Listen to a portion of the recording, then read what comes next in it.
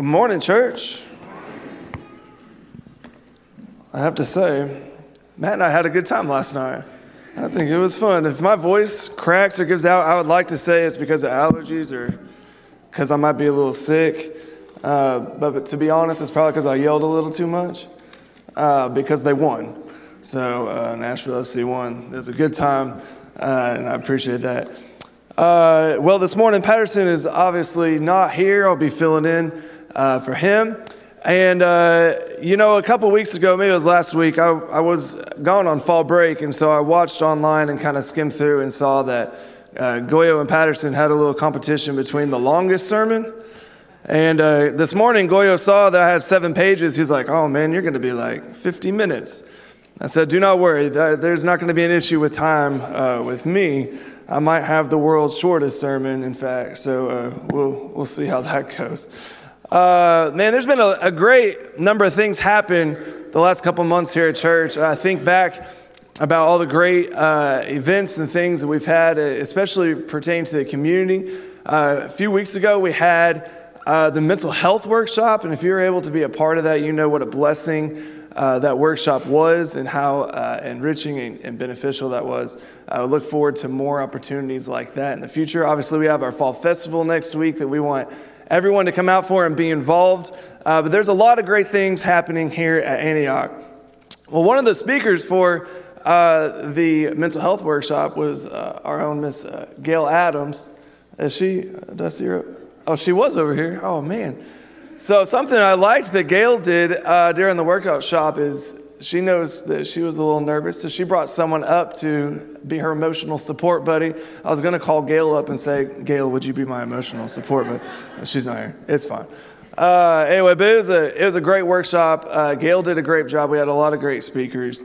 We hope that you benefited from that. So something I want to put a bug in your ear this morning is here also in a couple weeks. Our youth group, our youth ministry, junior high and high school, is going to have a service night. Really like a service 2 hours on Sunday the 29th. So, but what we need is if you have something that the teens can do for you at your house. It could be helping rake leaves. It could be that you've had a tree down for a while that you need help taking care of, taking it to the curb that we can do. Any kind of light work that the teens, keep in mind this is junior high and high school, so we're not doing like a remodel on your house, right? We're talking like 2 hours. 2 hours of work that we can come and do for you. Please come and see me and let me know. We would like to break up into small groups. I don't want to take a van full of 20, 30 kids to one location and 2 kids are doing the work and the rest are staying around. And so we're going to break up into small groups. So we need a good number of projects. So if you have a need or if you have a neighbor that you know that has a need, please let me know and we'll try to help you in that way. That's Sunday the 29th of this month, the last Sunday of the month. It'll be in the evening around 5-ish, okay? But just let me know, I can get you those details. Well, this morning, we're going to be in the book of John, chapter 15. I'm going to encourage you to turn there with me, John, chapter 15. But before we do that, I've given a challenge to our high school students. I've given a challenge to our high school students to bring their paper Bible to Bible class every week. Now, the additive incentive for them is that if 100%, so 100% of them bring their paper Bible to class one of the weeks, I will take them all out to lunch. Yeah, that's a pretty good incentive. Like, we might have to do a GoFundMe to do it, but we'll all go to lunch and plan that. Now, it hasn't yet happened, but it's been a really good challenge. Some of our teens have taken it upon themselves to post in the group meet every Sunday morning. Don't forget your paper Bibles. So it's been encouraging to see how this challenge has really unfolded with them. So for one, it gets them in their own Bibles, right? Bring your Bible to church. It gets them in their own physical paper Bible that they can highlight and underline, and they can see the text and the context around the verses instead of the phone where it's sometimes hard to read around the text that you're looking at. And two, it removes the distractions of the phone, right? Now, I'm not saying that using your phone Bible is bad or, it's from the devil or anything. No, it's fine. You can do that. The text is great, and it's a good resource, right? The Bible app is a great resource to use. But we're in Bible class. It's really easy to get distracted, right? I have my Bible app open. I'm reading John chapter 15. I get a notification. Then what do I want to do? I'm going to want to swipe over and see what's happening over here. Oh, and then I'm going to go back to the Bible, maybe. Oh, and then I get distracted, and then I'm going to go over here and I need to go shopping, right? Or whatever it is. It's Amazon day. I gotta do that. So it takes away the distractions of the phone as well whenever they have their paper Bible. And really, in fact, a lot of the time we've kind of banned. I've asked them just to not be on their phones in class, and it's really helped. So I'm going to extend a similar challenge to the church as a whole. I'm not going to be up here every week, obviously, asking, did you bring your Bible? And we're not going to have the greeters Sunday morning with like a checklist. So you forgot your Bible. But I am going to extend the challenge. Bring your paper Bibles. There's a lot of good benefit to reading your paper Bible together as the body. I can't take us all out to lunch, so I'm sorry. But I would like to extend that invitation and that challenge to you all as well. So, distractions. Distractions happen in our life all around us. I don't know if you've seen the movie Up. So the movie Up was actually Megan and I's first movie to watch together. I know. That's kind of how we like buddied up and we touched arms for the first time. It was a sweet moment. Our wedding was actually themed around Up, just because that was like our movie, and the mailbox where they have their handprints. We have that mailbox, and it has our names on it. Yeah. Anyway, but I feel like sometimes one of the dogs in Up, right, gets so distracted. He'll be doing something, so he's like, squirrel, right? Like, I feel like that happens so often throughout my day. Like, I'll be doing something, I'll have good momentum, I'm really focused, and then I feel like I see a squirrel, and my focus immediately just diverts. Right? It's reported that on average, we experience an interruption in what we're doing just about every 8 minutes. About every 8 minutes, your focus is interrupted in what you're doing. And an interruption can take about 5 to 8 minutes to refocus what you're doing. So if that happens every 8 minutes throughout our day, can you imagine how much time is used and maybe wasted or redirecting our focus into what we were doing, right? So distraction is something that prevents a person from giving their full attention to something else. And these distractions are really the world's greatest moneymakers, if you think about it. Think about all the things that distract us. Now, these things are not bad in and of itself, but they are things that take up our time, right? I mean, I probably spent a good 30 minutes making this slide. I probably got distracted like 5 times. There's a lot of things up here, right? Like, I love sports. Okay, sports in and of itself isn't a bad thing, but can it be a distraction to the things that we do, right? Absolutely. There's a lot of things up here. There's a lot of apps. Honestly, if I'm being completely 100% honest with you, all I had to do was open up my phone and start scrolling through my apps, and like 90% of those apps those are just things that I see on my phone, right? Minus maybe TikTok and Instagram and Snapchat. I got that. Anyway, but that's a lot of things that can take away our time from something else. I even put Taylor Swift up there for our teenage friends who love Taylor Swift. That can definitely be a distraction. Anyway, but these are really the world's greatest money makers. Ads. Billions and billions and billions of dollars are spent on ads so that you get your attention away from what you're doing and look over here at this shiny thing so that you can buy or be a part of this product. You want to be a part of what they are selling. And this might be an interruption right here, but later, not right now, later today, I would encourage you to look at your screen time on your phone. So to do that, for those who don't know, you go to your settings, you hit the screen time button, and it will break down your screen time, the average time that you spend on your phone per day. It'll break down how much time you spend on your phone in a week, and it'll break it down by app. Like, it'll tell you how much time you're spending on an app per week. I had the teens do this a couple weeks ago. It was a really interesting kind of discussion that we had. Was I want you to open your phones, and they did this. It is in class. They opened up their phones, looked at their screen time for the week, and I'm sure that we can have a bunch of different guesses about how much time teens spend on their phone. But instead of just a phone, I looked at how much time the average teen spends in front of a screen, right? That could be a TV, a computer screen, it could be a phone, an iPad, whatever it is. It could be for school too. But the average time a teen spends on the phone throughout the day, 7 hours and 22 minutes on average. And we think about that, really, if you're awake 14, 15 hours a day, maybe. I don't know what time y'all get up and go to sleep, but that's half our day. Half the day is spent in front of a black box. Really. Is in front of a black box, and a lot of those times those ads and those things are popping up that they see. So then I was like, well, I wonder what the average time for an adult is, right?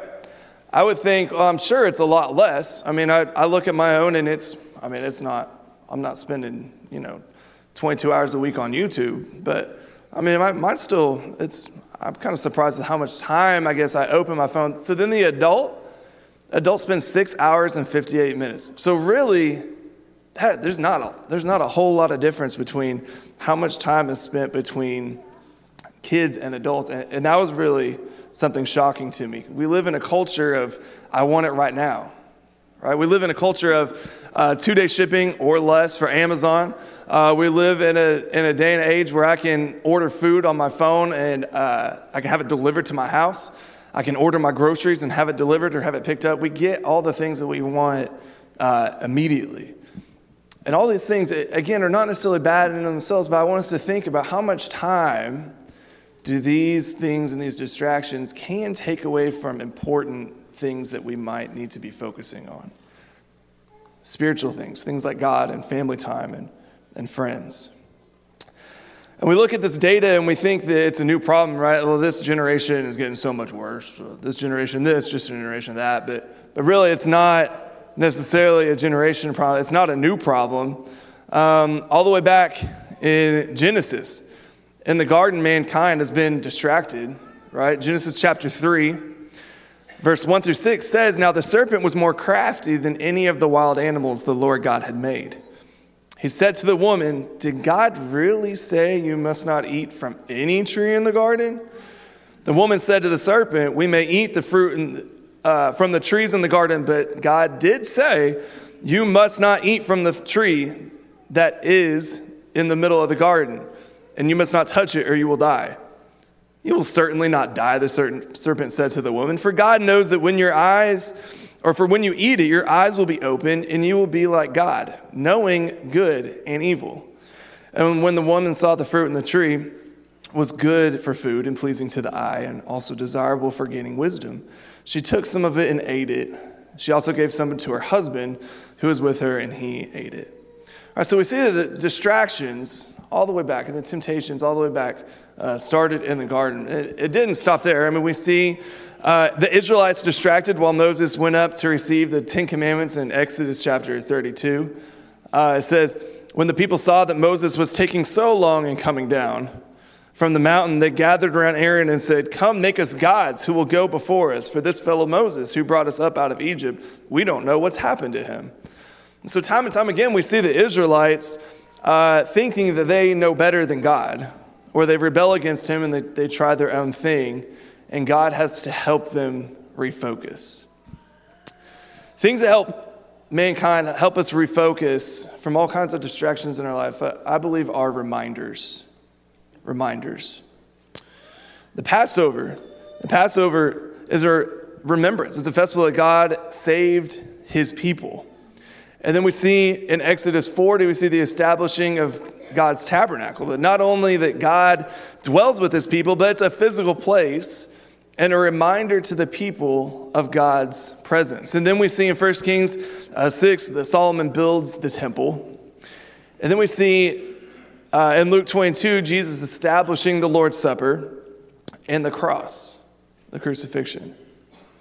All these are physical reminders that can bring our focus back to God, to get us back on track from distractions.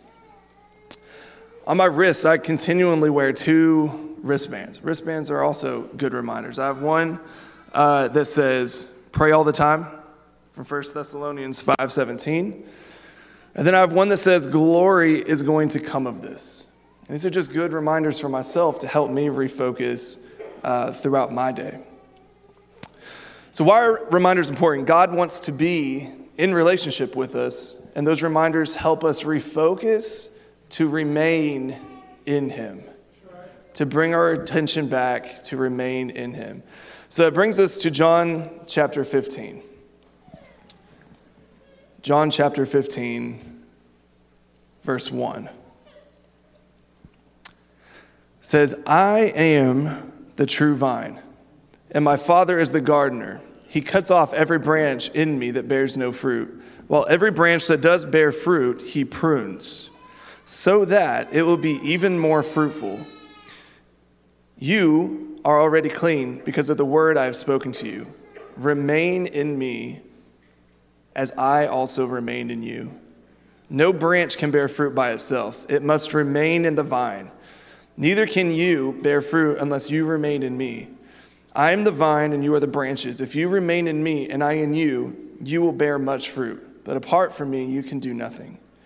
If you do not remain in me, you are like a branch that is thrown away and withers. Such branches are picked up and thrown into the fire and burned. If you remain in me and my words remain in you, ask whatever you wish and it will be done for you. This is to my Father's glory that you bear much fruit, showing yourselves to be my disciples. As the Father has loved me, so I have loved you. Now remain in my love, and if you keep my commandments, you will remain in my love, just as I have kept my Father's commandments and remain in his love. Verse 11, I have told you this so that my joy may be in you and that your joy may be complete. So right at the beginning of the chapter, we see I am Jesus is the true vine, and the Father is the gardener. And the gardener is going to do some cutting. He's going to do some pruning. And that cutting is going to happen. We're going to talk about that here in a minute. And there's a few different takeaways that we can gain from this passage. Honestly, there's quite a lot. When Patterson asked me to preach, he asked me, well, what are you going to preach on? Earlier this week, I said, well, John chapter 15. And he took this big gasp. You know, in kind of Patterson fashion, I thought he was like, oh, like that's a good one. You know, I thought he was going to be like, yeah, like do that. He was like, man, I was going to preach on John 15 if you weren't, you know, if I was here this week. I was like, oh, I was like, well, I don't want to like, take your thunder or anything. I said, I can do something different. Instead of John 15, he said, no, do that. Because he believes, he said, I believe that this is confirmation from the Lord. So I'm going to speak on what the Spirit is laid on my heart from John chapter 15, and Patterson will likely preach on the same text soon, I'm sure, with different takeaways, but I thought that was interesting. Now, I'm a limited person. I know, it might be hard to believe. I'm a limited person. We have all sorts of limits as humans, right? We have physical limits, spiritual limits, emotional limits, intellectual limits. I have great physical limitation. Especially as I get older, I can do less things that I used to be able to do. Now I know some of you are looking at me and are like, oh, he's young and he's the youth minister. Well, thank you. I appreciate that. However, I cannot go out at 9 o'clock anymore with the teens and go to Sonic and throw back a double bacon cheeseburger and some onion rings and a milkshake and then go to bed and think that everything's going to be dandy. That's a physical limitation that I did not used to have, that now I have those repercussions. I have great intellectual limitations. I don't know everything. I don't know a lot of things. I have emotional limitations. It's hard to help someone emotionally with something that I have not experienced or maybe gone through myself. I have spiritual limitations.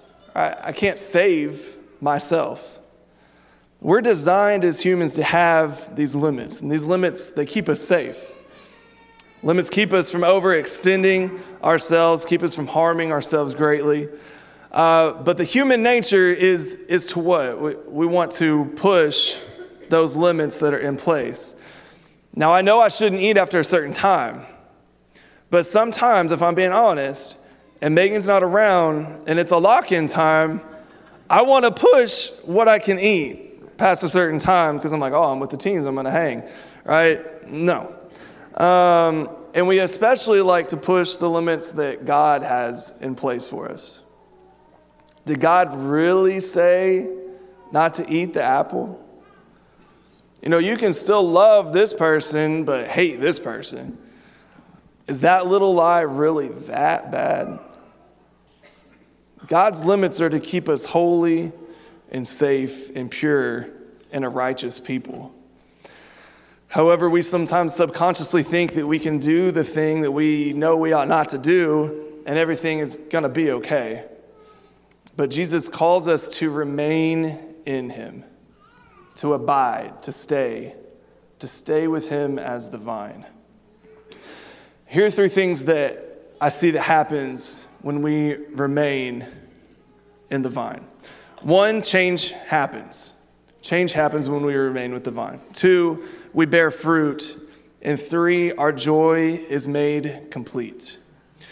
So 1, change happens. The author, Tony Robbins, he puts it this way.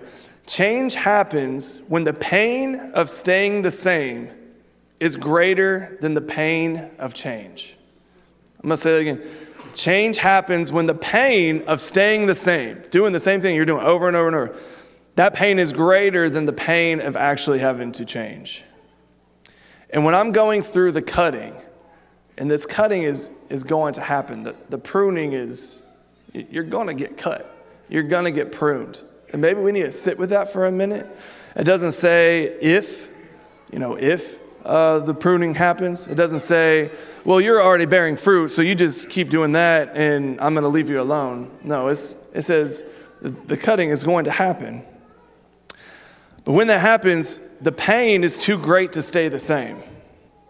Something has to change. And the pain of going through the trial is too great for something not to change. I'm not going to look the same. I'm not going to act the same before the cutting happened. I might have been bearing fruit before. But after this, wow, I'm going to change some things in my life. I'm going to change some habits. I'm going to change my mindset maybe about how I feel about others. Everyone is going to get cut because the cutting is coming. And it'll hurt.